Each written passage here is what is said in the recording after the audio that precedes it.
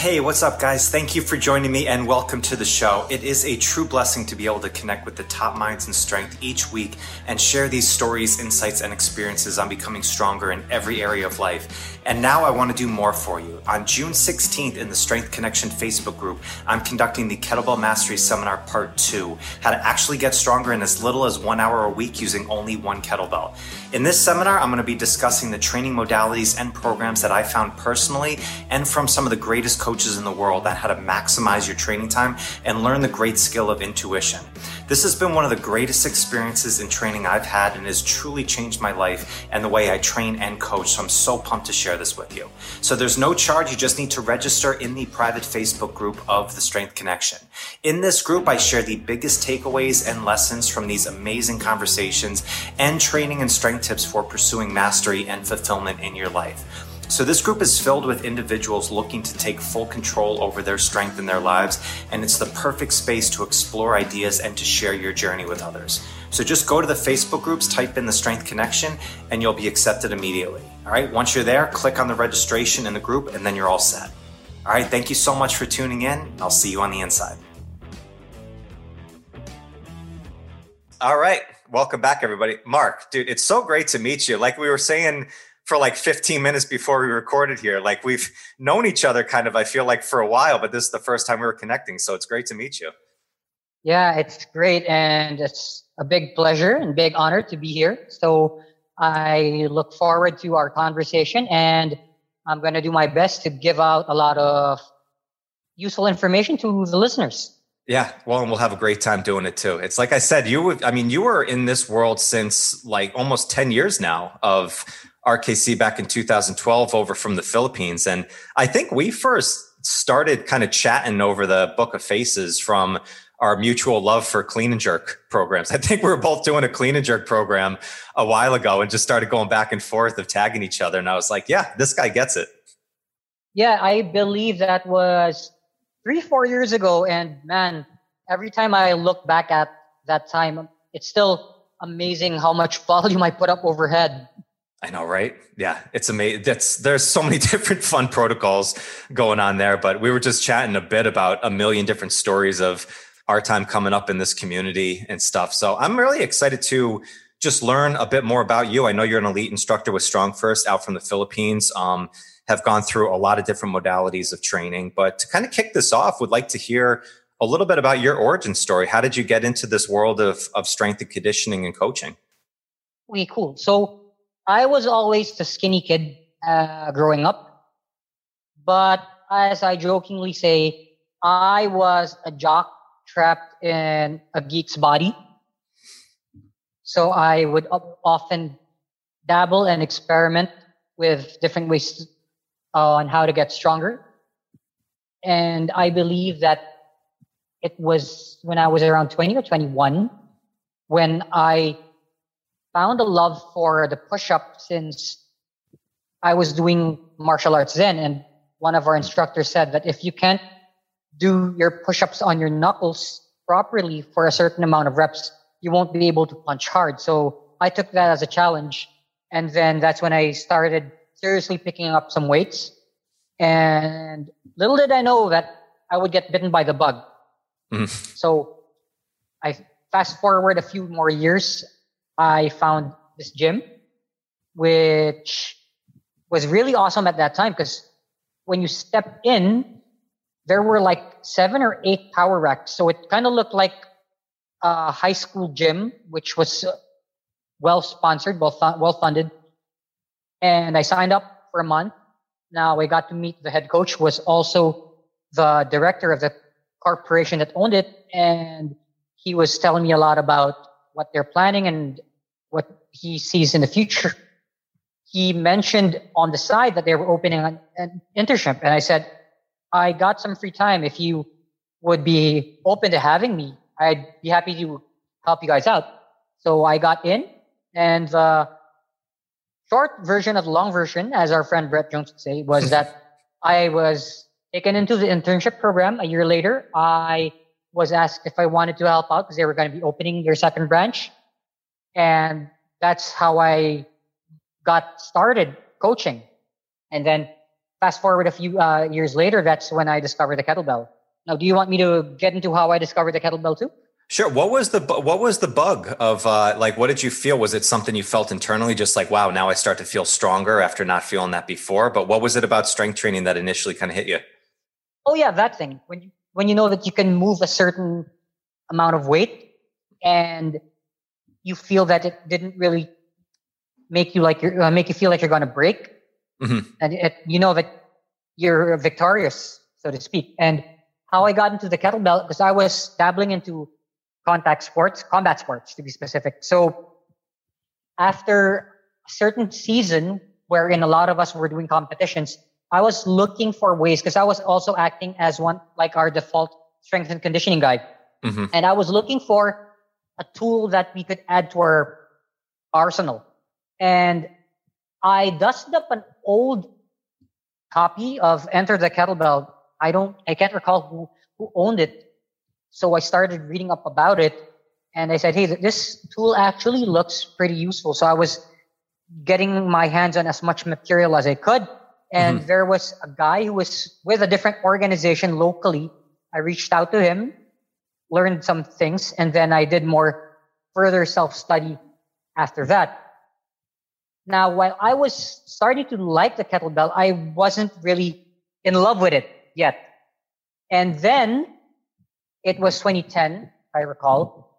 I saw this book called Kettlebell Muscle by Jeff Newport, and he mentioned complexes. Now, I was already using complexes then, but I was using barbells and dumbbells and some body weight.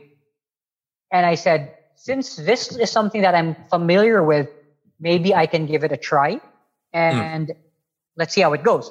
So that was the Christmas season of 2010. And to my amazement, of course, when it's the holiday season, we don't really eat properly most of the time. But after 6 weeks, I put on about 7 or 8 pounds of muscle, and I was still fairly lean. That got me hooked. Yeah. So I went deeper into it. 2012, I signed up for my level 1 certification in Melbourne, Australia, and I haven't looked back ever since. Wow. It's funny, those early programs of the rite of passage from Enter the Kettlebell, and then Jeff's programs of the complexes, so simple and still just so effective. I have a couple of people I'm working with right now who are just back on the rite of passage, and just the results of it, just they never fail over and over again. Like, you can keep putting out all these fancy new programs, but these things still are just such staples of programs. Yeah, for sure. I would say the rite of passage is like a classic Mustang. Perfect analogy. I love that. So then you went to Melbourne, that was the level 1, from there. And you told me like, that was like, you were in one of like the original starts when it was a little bit different than it is right now. What was that experience like? Different. Oh, it was different because as we were chatting offline, I mentioned to you, it was about 110 degrees. Oof. And we were in a soccer field. So it was definitely challenging. And one of the funniest memories I have there is as we were walking back, because you remember how back then we had to bring our kettlebells and we had to put them back where we got them. As I was walking back, my hands were cramping so bad, and then suddenly my legs started cramping. So I had to pause every couple of steps. And then later that night, since we were staying, my wife and I, we weren't married then, and we were staying at her aunt's place, and I was washing the dishes. Suddenly I froze and I couldn't move. And then she looked at me and she says, "What's wrong?" I said, "I'm cramping all over." And then she said, "Let me finish that." So it was funny because I was so stiff that I think if someone just put me on a forklift, they could move me and I wouldn't even budge. Oh yeah. Oh yeah. It's just the sheer volume of that first day. It's like, it's always fun. Like you see everybody walk in on the second day, and it's like these like Frankenstein walks that are walking in because you're just so stiff. But then you get a little hair of the dog and you just get a little bit of some swings, a little bit of some blood flow going in, and all of a sudden you're like ready to roll again. It's incredible how those certs just kind of roll in that pattern. Oh yeah, especially after day 2, because if you remember, day 2 was like the longest day. And then by day 3, you suddenly feel recovered. Day 2 was I remember because this is going back to 2010 for me, like 12 years ago, which was that day too. I think we did like 6 or 7 different workouts during that day. And I remember I did not plan for like food wise very well. So like granola bars were like my best friend that day. I don't know how I got through everything we were doing because I was just hopping up on like 20 grams of carbs at a time, from there. But you guys did, I mean, you guys were doing most of the stuff you said outside. Like that's what we used to do is we used to be outside with pretty much all events. Yeah, it was outdoor. And in my case, I had like a pack of cacao nibs. So I was sharing it with everyone. I'm glad it got me by. Then I had like my milk jug, which was basically like the gallon of milk, and it was filled to the brim. So I was drinking my water. Mm-hmm. Yeah. So did you go into this with more of a kind of personal mission that you wanted to do this for yourself, or was this something you wanted to get right into coaching with right off the bat?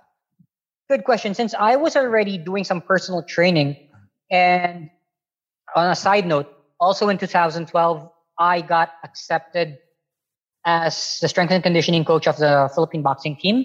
Mm-hmm. So I was just getting my feet wet, coaching national level and national level and Olympic level athletes, while I was also preparing at the same time for my level 1. So it was a mix of it being a challenge and also to widen my toolbox. Gotcha. What was it like bringing these styles of training into boxing? Like, did you find, was it a benefit of using this style of training for boxing? For combat sports, yes, definitely. One thing I noticed, even with, I would say recreational people, I had a training partner then that I was practicing some of my kettlebell teaching on him, and his punching power went up like 20% according to one of our coaches. So that alone says something. Wow. It's interesting because I did just a small bout for a while of boxing training and I loved it. I absolutely did. But the impact of hitting a heavy bag and then hitting the mitts and then sparring, like overhead strength based work, all of a sudden takes a little bit of a jolt, from it. So I realized like some of the impact of I thought the ballistics of kettlebell training matched so well with boxing. It seemed like some of the strength stuff was a little bit different. I probably wasn't doing it right, from there. But did you see did you have to like change kind of the strength components at all, like with combat sports of doing kettlebell training? I was mixing it up. So I was originally just making them do some goblet squats, some swings, some partial get-ups, the arm bar for their T-spine mobility. And I was also teaching them how to corkscrew the hands, engage your glutes, the basic stuff. Mm-hmm. Okay, gotcha. So then after you did level 1, did you go right in and start working with the other certification? Did you go to level 2 and like body? Because I know you're an elite instructor now, so you've gone through all the different modalities that StrongFirst has to offer. What was like the next venture afterwards? So after level 1, I did my level 2 in 2014, since I did level 1 in 2012. And then I wanted to get a hold of a deeper dive of the level 1 material first. Then I did level 2 in 2014. Now, after level 2, 2015, I did my SFB. And then 2016, I had to recert. And then, because remember back then, it was harder because you couldn't do a unified recert. So 2016, I had to recert my SFG2. And then 2017, I had to recert my SFB. Then I did my SFL in 2018, summer of 2018 in Vancouver, British Columbia. And then that fall, I got invited to assist at a level 1 in Seoul. And I was lucky back then since they were slowly transitioning to the unified research. So the lead instructor for that event was John Ingham. So he allowed me to research my level 2 and my SFB. Gotcha. Yeah. So since I already had all the certs, I think that's when they already transitioned those with active certs, all 4 certs, to the elite status. And then the following year, 2019, was when I got to recertify my elite certification. So I did that in Sydney, Australia with Sean Cairns in November. And then the month after, I flew to Taiwan to help at the first SFB there. and so I recerted my elite twice in a row. Gotcha. Okay. Yeah, were you in the time in level 2 when they was it a 3-day event rather than a 2-day Yes. event when you went through? Because I did that too. And this was my thought on it, that I thought that was such a great thing, because all of the first day of level 2 was level 1 recapping. And so it was almost like you went through the entire level 1 again in that first day. I got so much out of that, of like, because, just tweaking, just making the adjustments, of kind of getting into the details of the natural 6 patterns that we normally do, getting to the swing, getting into the clean. And that just helps so much, getting into like the double push press and the clean and jerk and stuff. And I know they went to a 2-day event. I know there's probably some business reasons behind that, but that third day of just all that recap of that first day was so impactful to me. And I wish they did more of that, and went back to something like that. It was awesome because I remember how the swing portion was so insightful for me, because it worked a lot on the timing aspect, which is usually one of the most areas when we're teaching someone new kettlebells that they run into trouble with, is the timing. And when we were being taught all the drills and whatnot, I was so blown away. Like, I already knew a lot from my level 1, but then it was like a good oil change, and gives you a deeper dive into it. So you actually see how you can teach it better as well. And then you also polish some of the things from your other level 1 skills. And I remember even the get up, which it's probably my favorite level 1 movement. I felt that my get up got so much better after that 3-day weekend. And that was, yeah.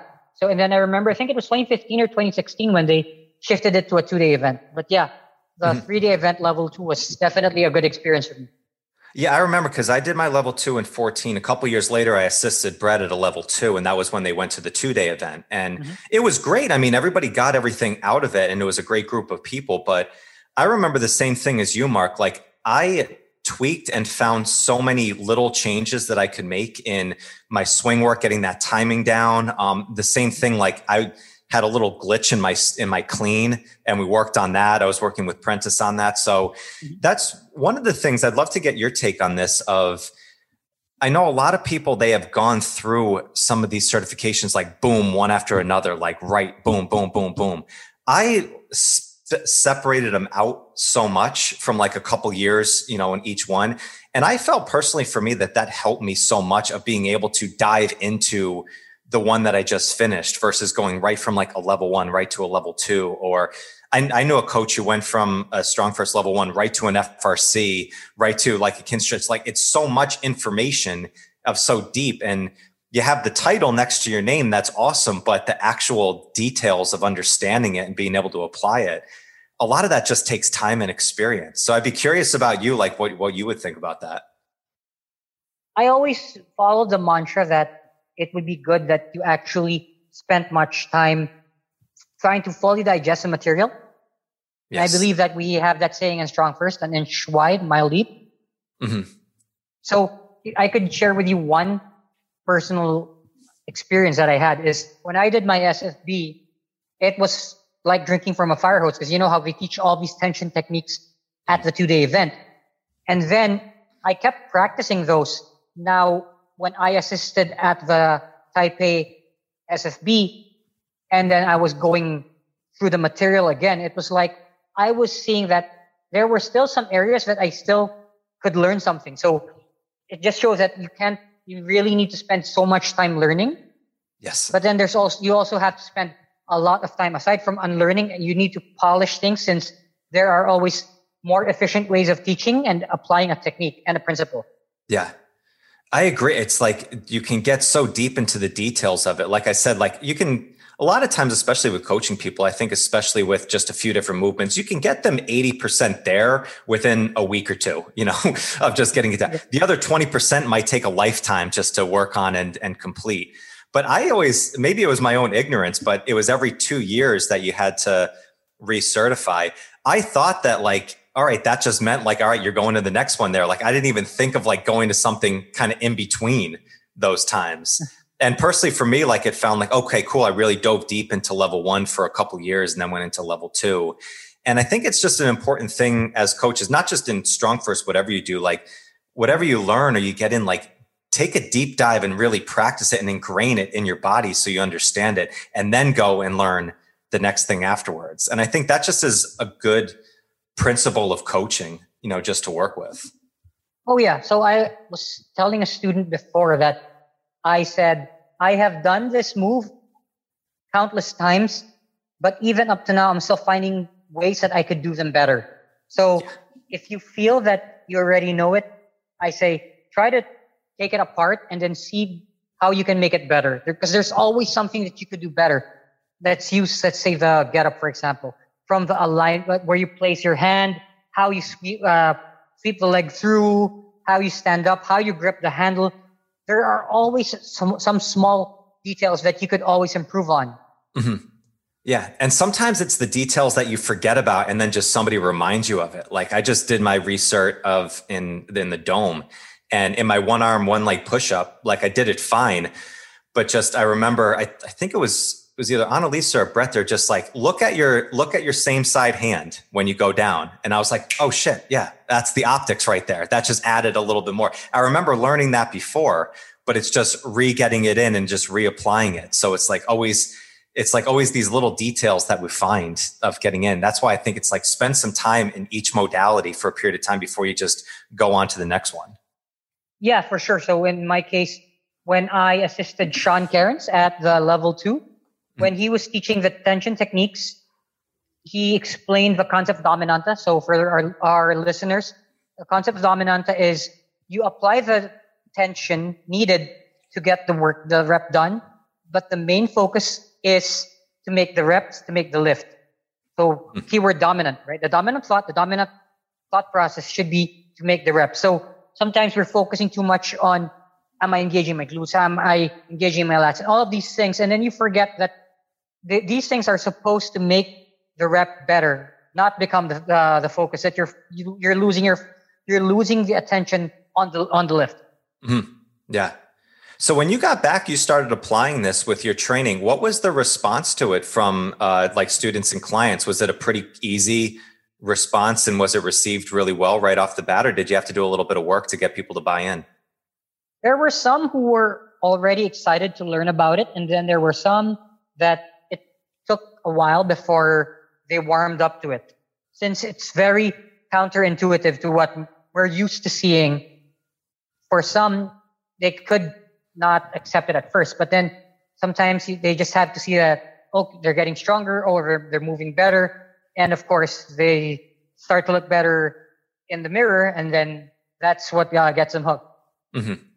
What about the athletes, like the Olympians and like the boxing athletes that you work with and stuff? Like, was that an easy kind of transition to bring this style of training into it? I know sometimes they're not so receptive of making changes with programming.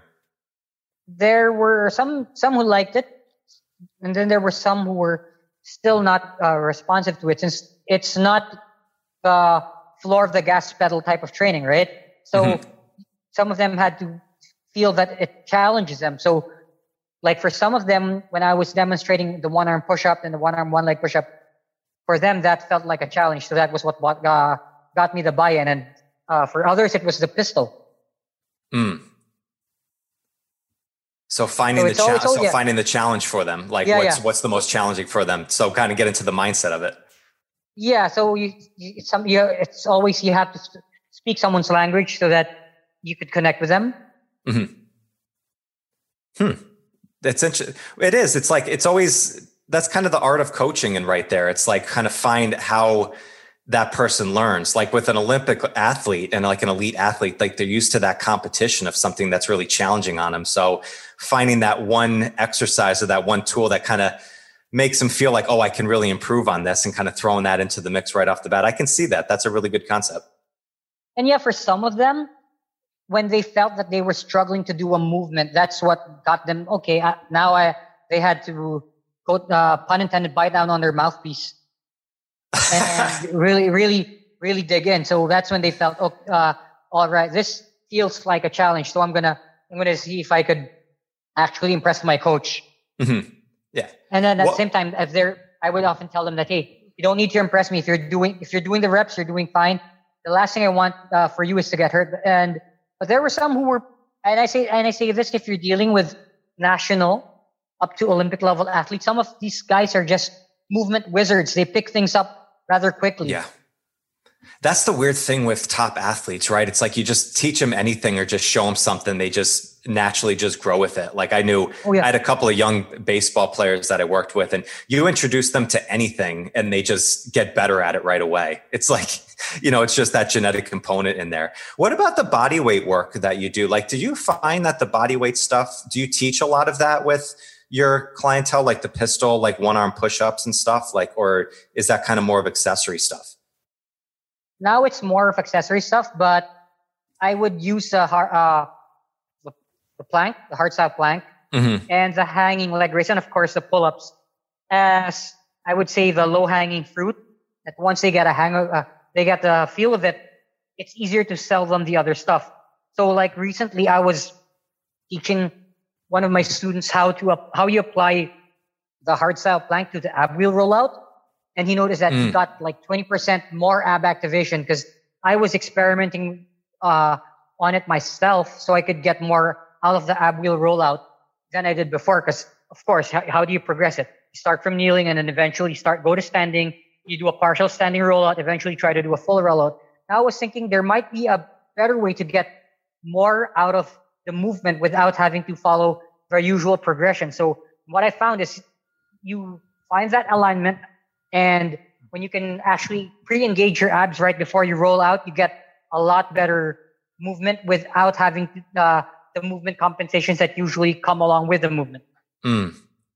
Yeah, that's interesting. The body weight type training is so interesting to me because it was one of those events that I went to that I felt like crap afterwards. Like I felt good, but it was just so sore. I almost felt like I had the flu, like flying home after that event, because you just create so much tension. And something I think we forget about is body weight training is actually one of the hardest things to learn because you have no external load to kind of force you to engage. Like you have to naturally from your head down engage these muscles. But it's like transferring that into clientele, especially with general population, like how many want to do like a one arm, one leg type push up. Like they don't ever have to do that in their life in order to do it. But the hard style aspects of what you've learned, I just realized that it's like, yeah, those principles behind it just translate into everything else that we do, whether you have a kettlebell in your hand or a barbell or just building strength. I think the body weight is so important for the skill development of strength over anything else. Absolutely. And you have to learn to find your ideal linkage so that you could get the maximum tension production for you.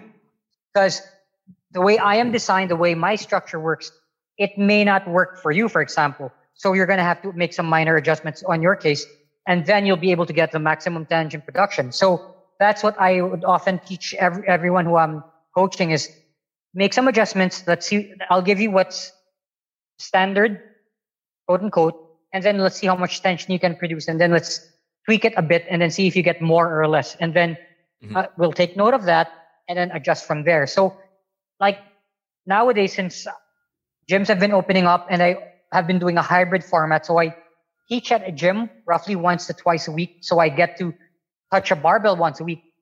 What I would do in place of overhead pressing with a barbell is, aside from kettlebell work, I've been reintroducing the pike push-up, and I'm trying to find that groove that feels exactly like how we would press a barbell overhead. And as you mentioned, since my hands are on the floor, I'm trying to constantly produce tension by constantly pushing against the floor. And I found that groove for me that works really well because I could feel it exactly like how I would overhead press a barbell. And it's cool because that means I don't really have to worry too much that I don't get to touch a barbell as often as I would like. But at least I know that the strength is there. So I'd like to test eventually my handstand push-ups again and see if it's still there or it's something that I need to practice again. Because one thing about skill development is there are some skills that even if you don't touch them for a while, they stick with you. And then there are some that they kind of slip away. And then once you practice them again, they come right back. Yeah. Which ones do you think are the ones that stick with you so easily, kind of like the riding a bike ones? I would say for me, the deadlift, because I remember when we were on lockdown, I did not touch a barbell for, I think, 5 or 6 months. And then the first day I got back, I could still pull double my body weight. The ones that slide quickly would be overhead pressing and barbell squats. So my barbell squats dip quickly if I don't touch a barbell within 2 weeks. Isn't that crazy? It is.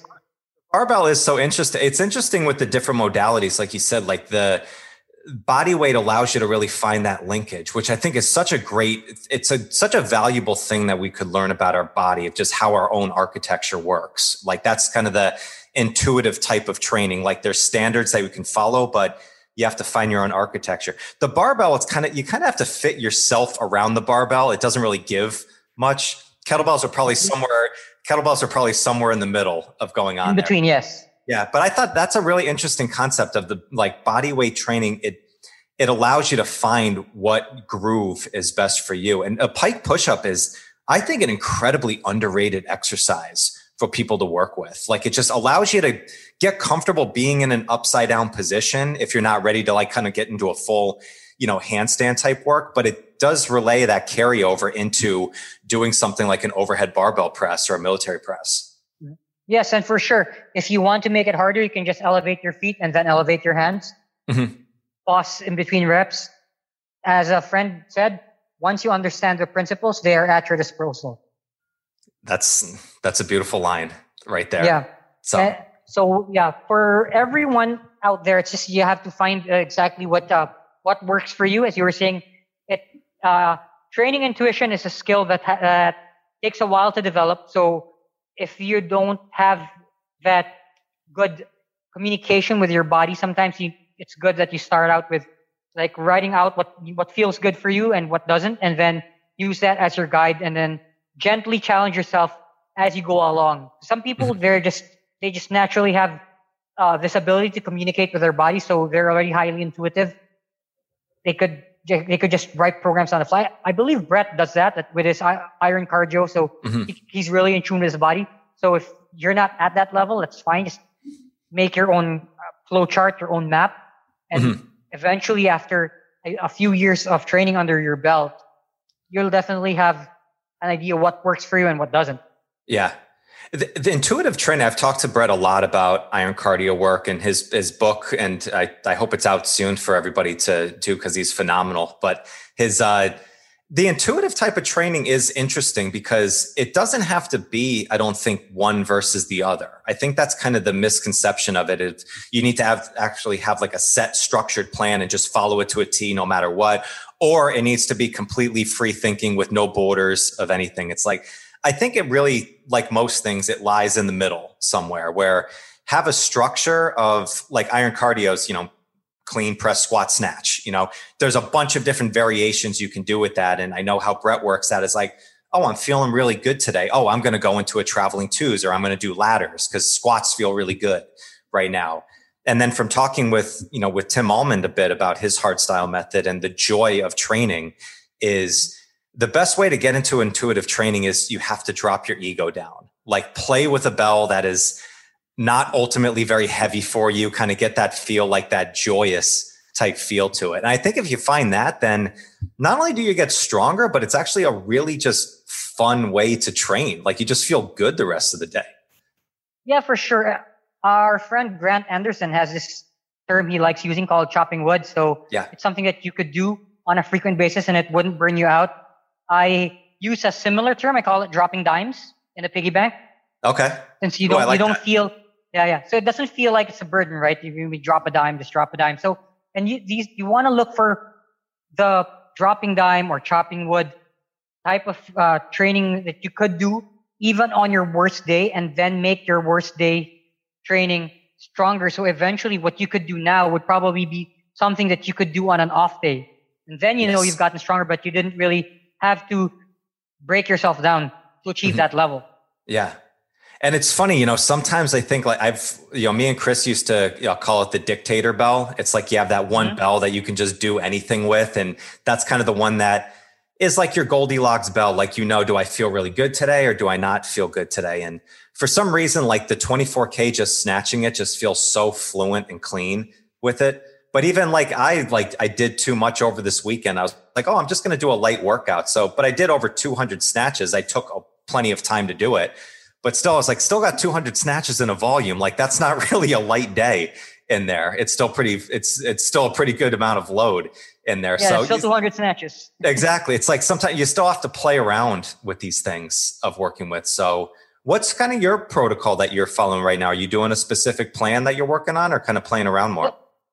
So it's still playing around, but what I would normally do is I start my week on a Monday. So on Mondays, I would be doing some light to medium snatches to prep myself for my main session. And then after that, I would do some swings and some get-ups, finish off with some ab work, which is either I do some leg raises or some front lever work. And then this is Mondays and Wednesdays. Tuesdays and Thursdays, I would warm up with some bent pressing and windmills. And then I would do some single bell complexes or iron cardio, or I would do some double bell overhead work. And then finish off with some ab wheel rollouts. And then for Fridays, that's when I teach in person, I would do some barbell work on Fridays. Gotcha. And then I would rest on Saturdays. Sundays, I would do a light version of what I do on Tuesdays and Thursdays. So right now I am doing a pseudo peaking approach because I am going to have to research soon. So I'm working with a 24 and I'm slowly trying to get to about 80 snatches in under 4 minutes. Now, the good thing is I have the privilege of being able to test with a 20. But I'm training with a 24. And on days that I feel good, I would do something like QND with a 28. So that would make my test bell, the 20 kilo, feel a lot lighter. Yes. Oh, there we go. Have you always done the ab work as kind of like an accessory afterwards, or is that something fairly new? It's fairly new. So it got started a few years back when I injured myself, and then I was messaging Jeff Nupert. And then he asked me a question, which is, how often do you do dead bugs? And I said, I do it part of my warm-ups. And he said, how much do you do? So I told him the exact amount. I said, I want you to try to do this much. And then I want you to add he gave me a few details. And then fast forward, last year, I was following a neck nod and neck turn protocol by Alex Salkin. Okay. And then so it felt really good. For those who aren't familiar, if you are on your back and then you tuck your chin, you could actually engage your abs. So my abs felt a lot stronger. So I started exploring other movements. So whenever I'm at the gym, since I have a very good sturdy bench and a pole, I would be doing dragon flags. And I started doing dragon flags after I felt my abs getting stronger. And then I explored the ab wheel, because an ab wheel is dirt cheap. You could buy it at the thrift store over there in the US for about $5, correct? Yep. And if you're lucky, you could find one for you can find get one in the dollar store. A heavy duty one for like $9.99. It's like, exactly. $10. Yeah. So it's a good return of investment. So I was doing dragon flags and I did the ab wheel rollout. Now I am now dabbling into some front lever work, and I was pleasantly surprised that I didn't really have to start from the lowest progression. So for those who have done the SFB, if you read the segment on the front lever there, that is definitely true. If you have enough strength in your base, that's why you want to focus on building enough strength, you could probably go straight into the single leg front lever variation.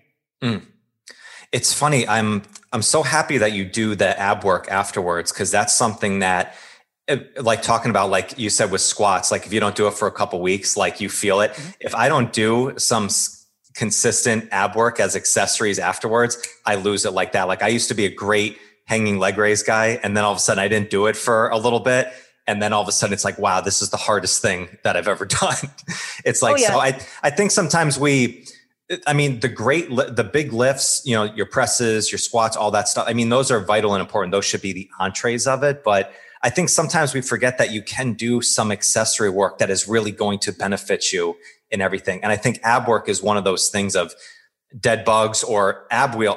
Ab wheel is, I think, the greatest exercise. It's like, it's so cheap. You can do it. If you have a couple of paper plates, you can figure it out, you know, kind of how to modify it and work with like a smooth surface, but just grab an ab wheel. I think it's phenomenal.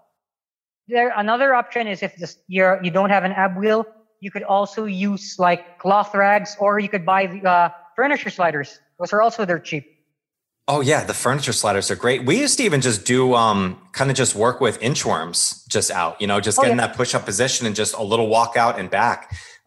Those things are just phenomenal. Anything too, it's funny, like I think a lot of people, especially strength coaches, like mock some people who do ab workouts because you see maybe they're doing like bicycles and crunches. It's like, yeah, I think there's a better use of your time to do, but like hanging leg raises or ab wheels or dead bugs, something that's really driving that interior core of going on, like that is going to impact you in your deadlift and in your strength to work with. No doubt, especially if you could do post ab wheel rollouts. Now those are really challenging and they have a significant carryover. So I have a training partner at the gym where I teach, and we would originally just bump into each other, exchange pleasantries, and then one day I saw him doing the ab wheel rollout, and then I saw him pausing at the extended phase, and then I said, "Those are awesome." And he says, "Yeah, my coach wrote them in, and I feel the benefit." And then we started chatting, and that's how we ended up becoming training partners.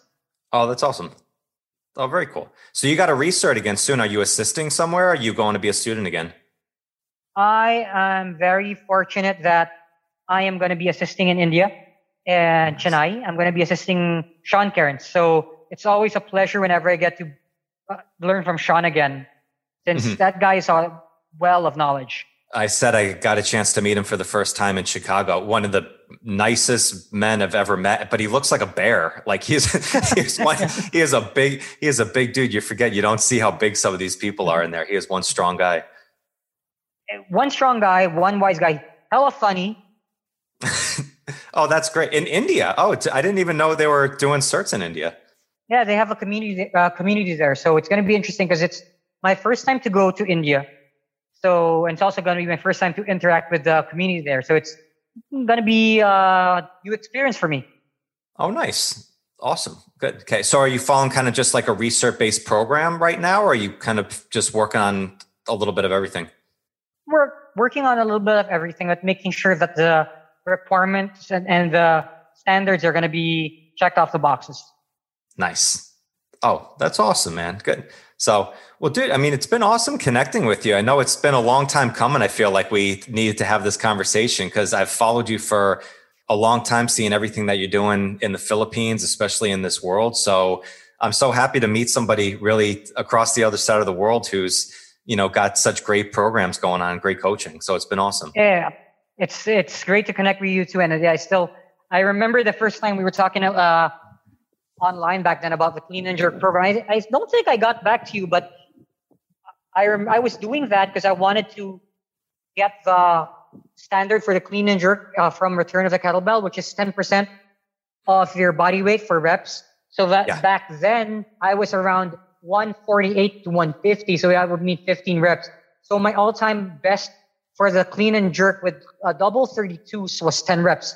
And when you think about it, double 32s, those are a pair of 70 pounders. So they're basically my body weight. Yeah. Oof. That's brutal right there. It's crazy. The clean and jerk is one of those movements that I think is, I won't say it's underrated because GS has built a whole sport around the clean and jerk from there, but it is like my favorite movement to work with. Like there is nothing that feels more athletic than doing a clean and jerk based program. I love complexes. I have to say this, but I agree with Owen Chow that the one thing that's fun about the clean and jerk is that it allows you to move heavier weight.